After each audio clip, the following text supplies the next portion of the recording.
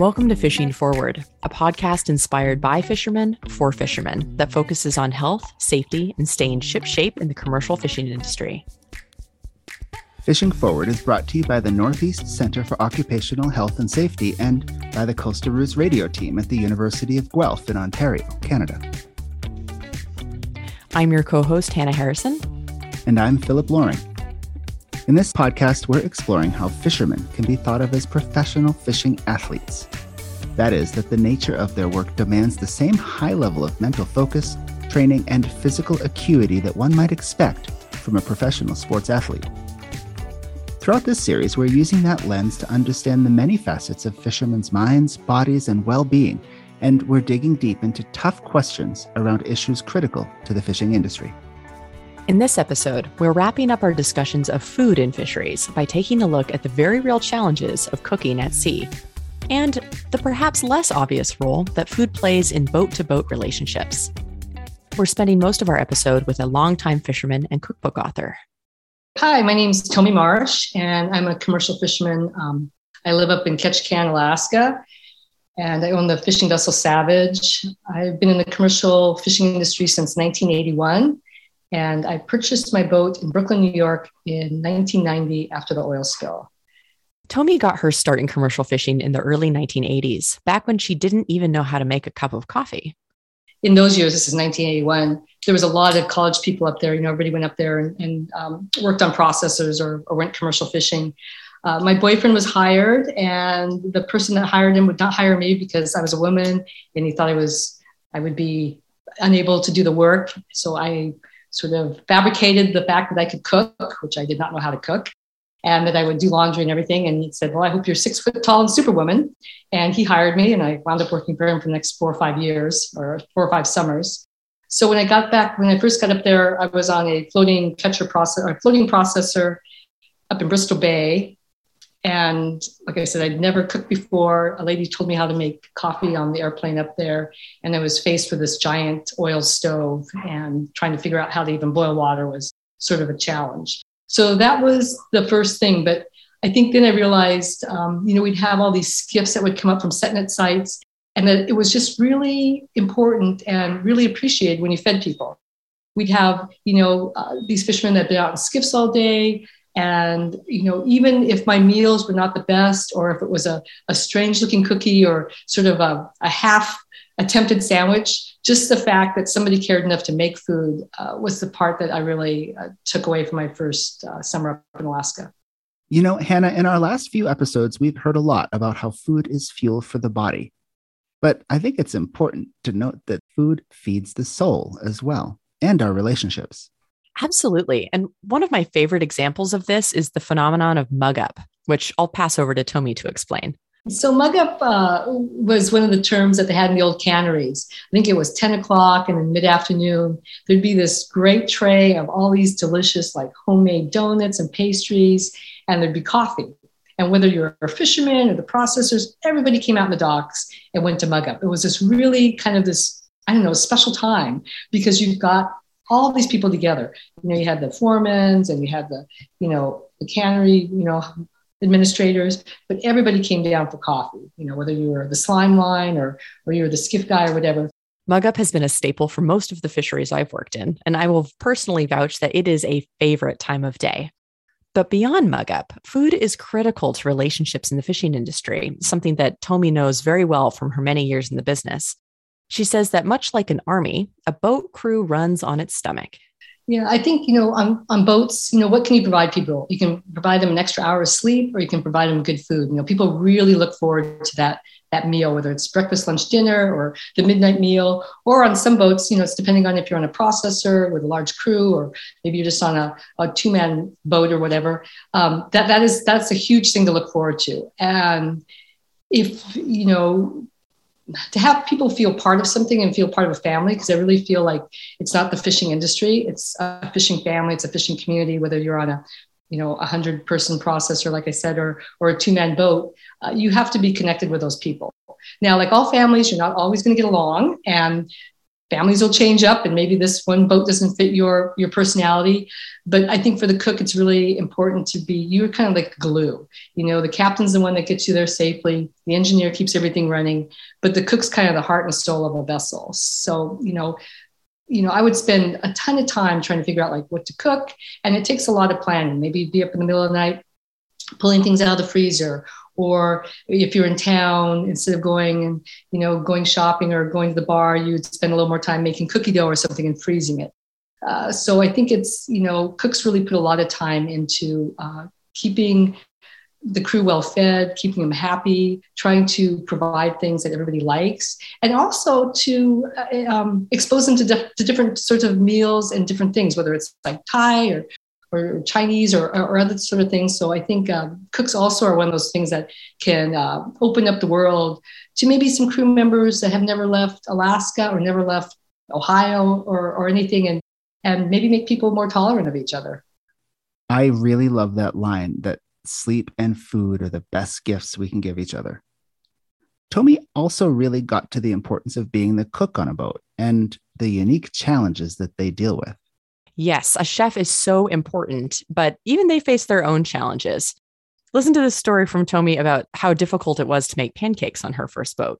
Okay, well, once again, oil stove. It's not something you just turn on and you get a grill or anything. It was like this giant platform, and it would literally take, 12 hours to heat it up. So I turned it on, assumed that I could make pancakes, which I had never made before. And pancakes, cooking, as you probably well know, is part chemistry, part love, part MacGyvering.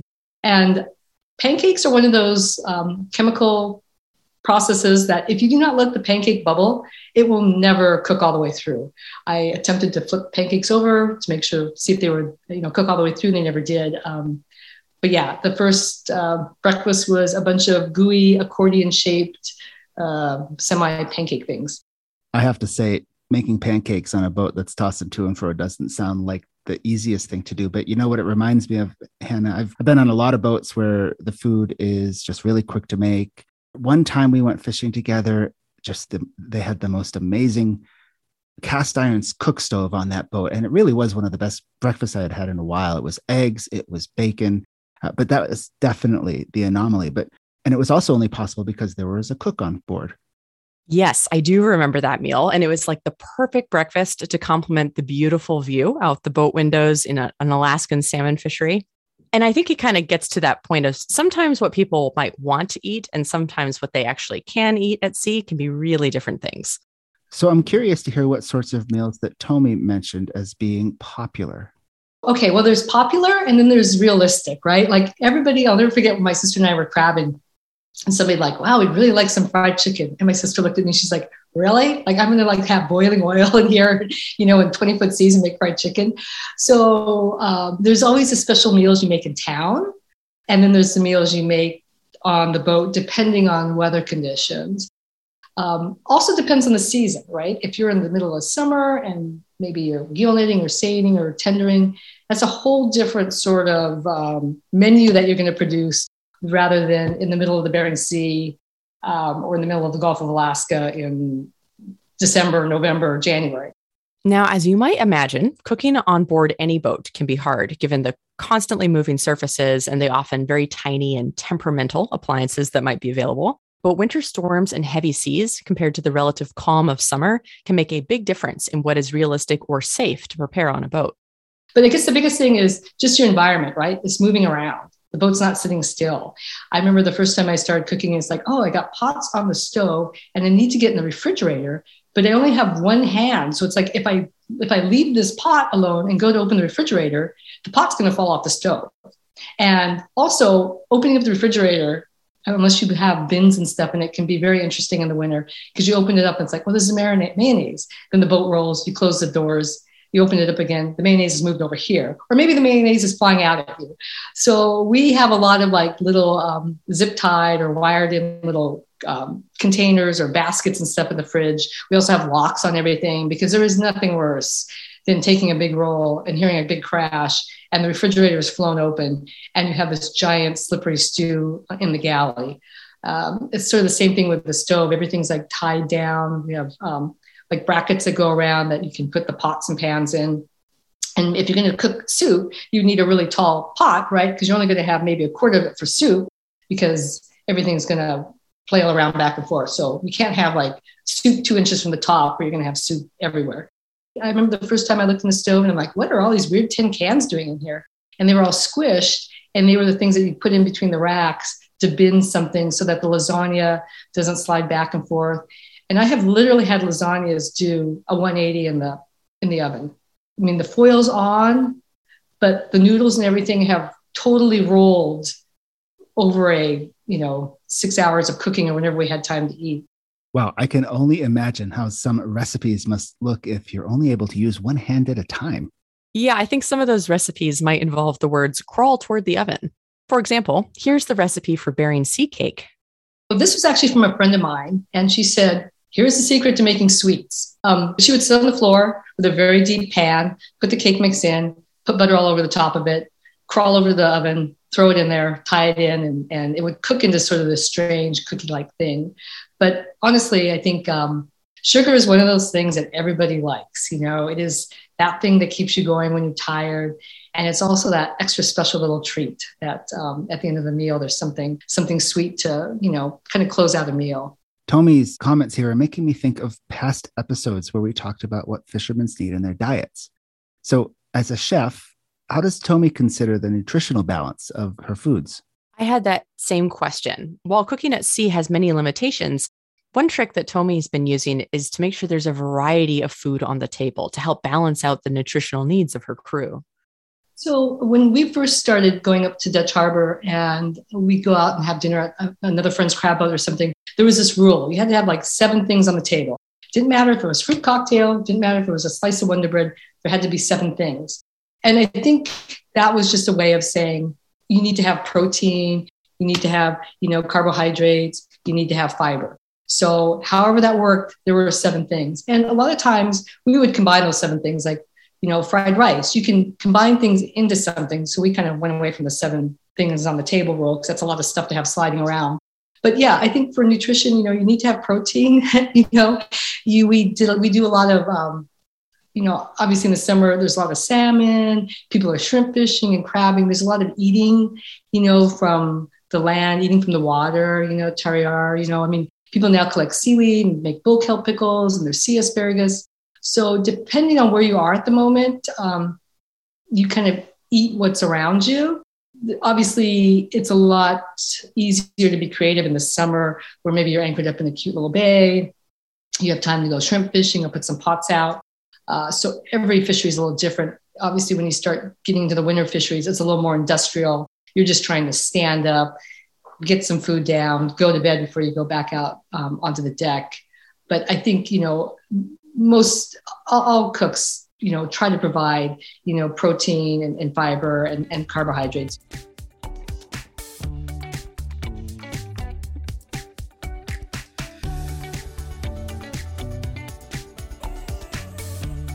Now, Tomi mentioned earlier how on boats, the 2 gifts that we can give each other are food and sleep. As a chef, her job is to make food. So I'm wondering how she considers that trade-off with sleep. How do you make quick, sleep-friendly meals? So I would spend a lot of time in creating a lot of food products that I put in the freezer. Once again, it depends on the size of your boat, size of your galley or whatever. But if you can find things, and a lot of times you have to go prepackaged, right? It's just a fact of life. Granola bars are easy. You can rip it open. It's got something to keep you going. So it all kind of depends on the moment, and all fisheries are pretty seasonal. One minute it's like, boom, you're going to work 48 hours because the fish are running or the crab are here and you've got to go deliver or there's a storm coming. There's all these other factors, environmental, biological, and schedules from the plant. So sometimes things get dropped, but I think in the most part, people try to make sure that there's food that people can grab and eat quickly. And even though sugar and caffeine are two very important factors, I think there's a lot of studies and people are pretty aware that living on a pure sugar diet or pure caffeine diet is not healthy. And I think as we keep moving, towards more of a sort of a different environment for fisheries, people are a lot more cognizant of trying to put these different things into play. whether it's, some things you can't control, limiting TV time or people playing Game Boys or something, you can't really deal with that. But I think, encouraging, healthy practices is what the captain and the owner tried to impress, because insurance is a factor, and keeping your crew healthy, cognizant, safe is more and more in the forefront. So there's a lot more placement on accountability and responsibility. And I like the fact that it's moving towards that. I'm really intrigued here by what Tomi says about observing a cultural shift within the commercial fishing industry. In making this podcast, we've actually heard that same thing from other fishermen as well.